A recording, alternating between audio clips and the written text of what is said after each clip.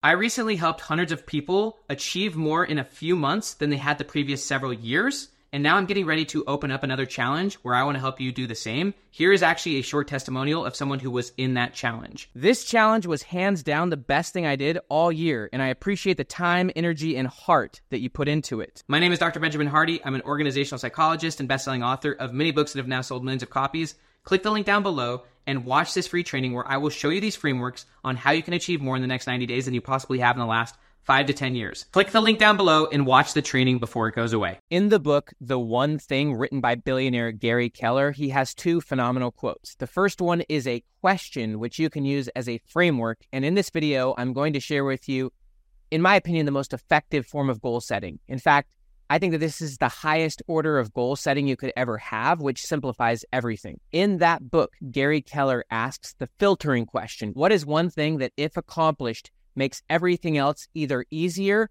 or unnecessary? So what is one thing that, if achieved, if accomplished, makes everything else you're trying to do either easier or unnecessary? The purpose of goal setting in the first place is to simplify, and if you have too many goals, then you have too much internal contradiction.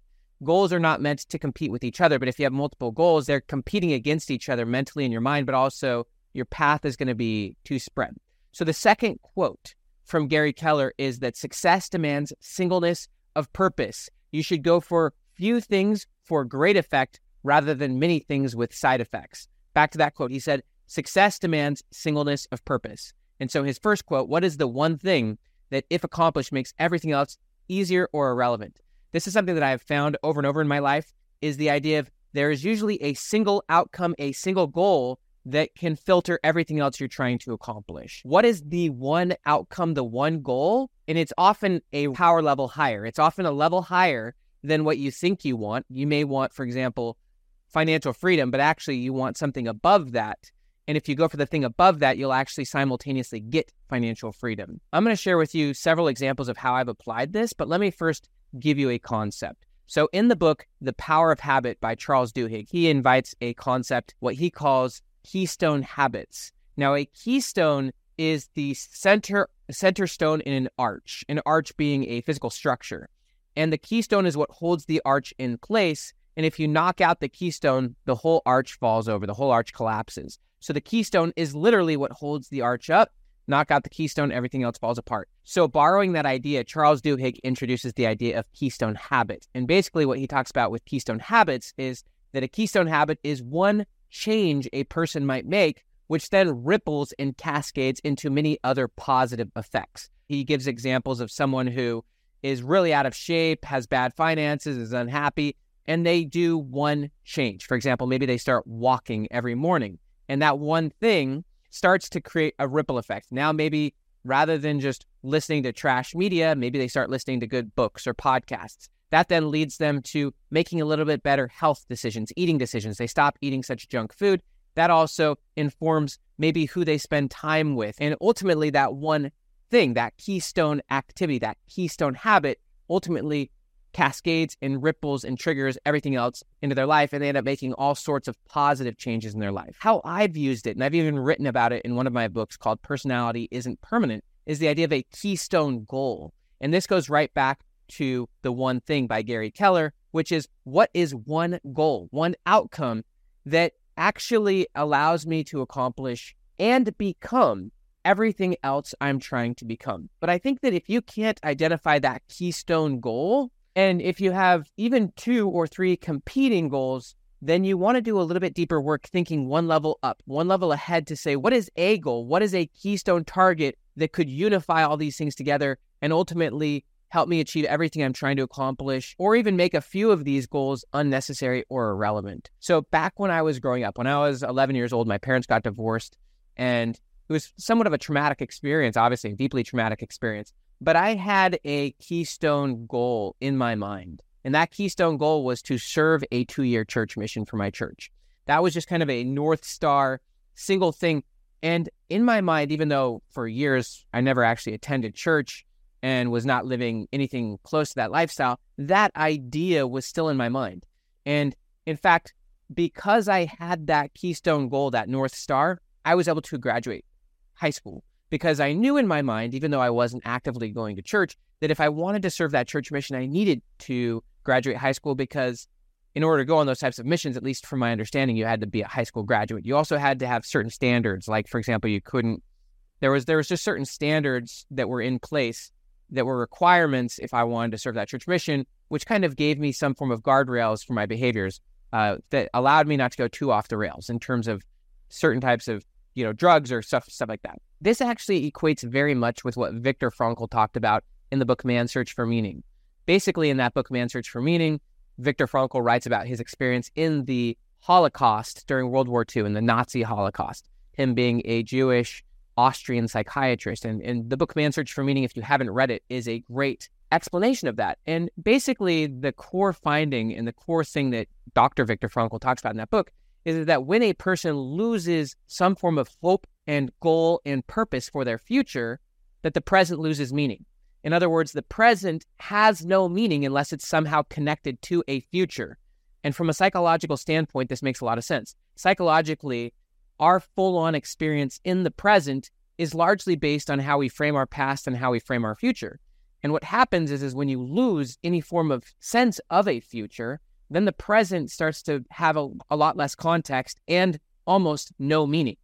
And therefore, a person becomes retrospective, inward, and they just think about the past, thinking that things were better. And what Frankl found is that those people died very quickly. And so a person needs a core goal or purpose. And in fact, he shared his keystone or his core goal in that book. His goal was to survive the concentration camps so that he could rewrite the book that was confiscated and stolen from him. Well, back to me. I was going through a lot of trauma during my teen years, but I had that keystone goal, that single goal. It wasn't 2 or 3 goals. I had one goal, which was get on that church mission. I knew that if I could get on that I would figure out what to do beyond that point, and that goal actually gave me direction in the present. And there's a lot of research, obviously, on this about being connected to your future self, and that connection to your future self gives you a lot of resilience, a lot of direction, allows you to avoid a lot of pitfalls. So that was my keystone goal. And I knew that if I got there, then I could figure out what to do next. So fast forward, I did get on that mission at age 20. And when I came back, I then had another keystone goal. And that was to work for basically what would be called like the Missionary Training Center. And so that keystone goal clarified my process and ultimately helped me go on a path. Well, once I got and so I came back from school, 0 college credits, and did not have good grades or anything like that, but I came back from that 2-year experience with a lot of momentum, a lot of skills. So other episodes of Keystone Goals, for example, one was to get into a PhD program.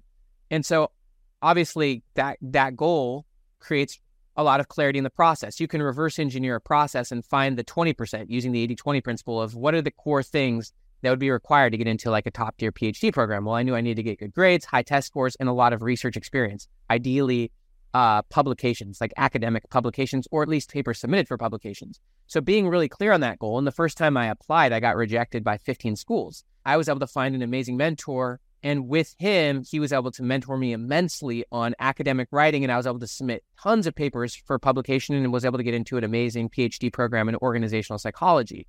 Well, once I got into my PhD program, my one goal, my keystone goal, was to get a 6-figure book deal. Now, this is where I want you to think really clearly about what's the one goal that will help you be and achieve everything you want.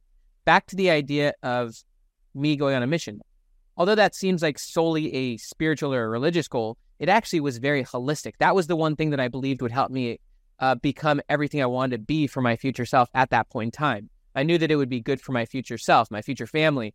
Well, when it came to the PhD program, I was married in my undergrad, but I knew that my wife and I really wanted to get out of her parents' basement, go to some other place in the country, start to settle, have our own roots. And so getting into that PhD program was not only good for my career, but it also knocked over other key things that I wanted, such as basically starting a life with my family, stuff like that with my wife. That one thing helped me accomplish a lot of the other things I wanted to accomplish. Well, back to the idea of the PhD program. Once I got there, my one goal, my keystone goal, was to get a 6-figure book deal with one of the major publishers. That one goal would solve so many things for me. First off, we had just become foster parents of 3 kids. That was one of the things we did during the first year of my PhD program.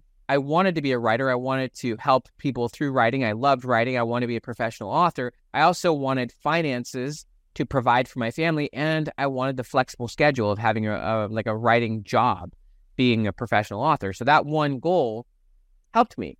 And in psychology, there's a concept called deliberate practice. There's a connected concept called fitness function. Fitness function is the idea of what are you optimizing for? Like, what is the purpose? What is the outcome? What is the standard?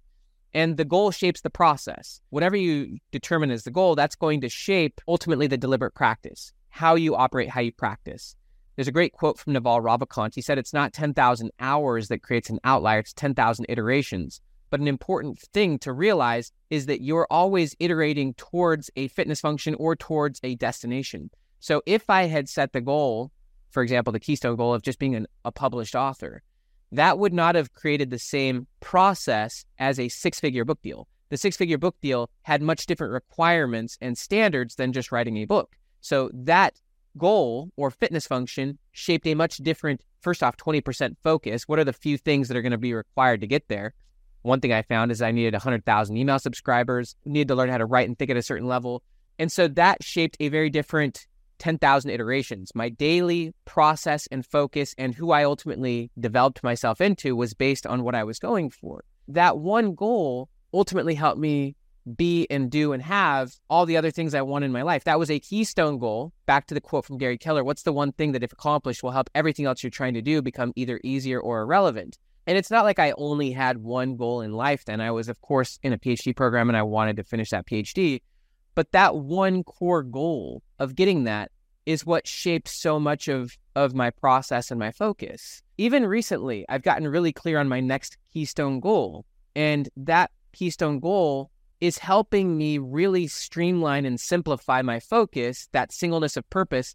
And I know that it's a good keystone goal because it's ultimately going to require me to become the type of person that I want to be in all the key areas, in my faith, in my family, in my finances, in my health, to achieve that keystone goal. To be that person, to actually realize that it's going to require me to become the type of person I want to be in all the key areas.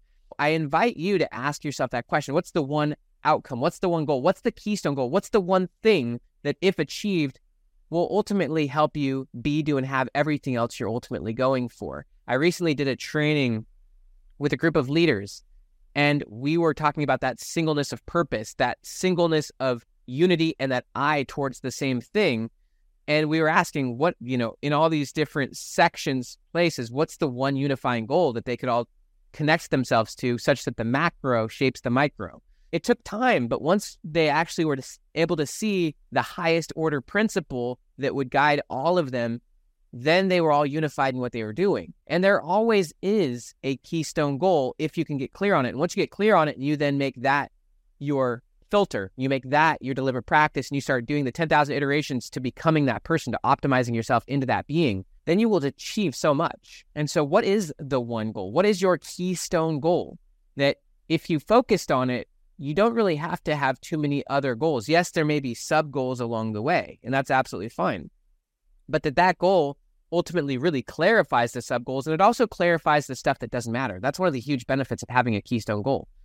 It is that it helps you realize that most of what you think you need, you don't actually need. A core component of this keystone goal, by the way, is that it is a dream. It's a core end in and of itself. Like, it is an end, and obviously it will become a means to other ends, but it is an end. And it allows you to skip a lot of the things that you think you need that are ultimately meanses to places that may not take you to that end. There are means goals and there are ends goals. And often we spend so much time on pathways and processes and essentially meanses that are not the most optimal to going to the end. And so it's much better to clarify the end that you truly want, that keystone goal, that thing that will help you be and have all the other core things that you truly want and will help you optimize all of those things. What is the one goal that will ultimately help clarify and help you achieve all the other things you truly want that are purely essential? Go straight for that, reverse engineer that, and start being and doing and having that.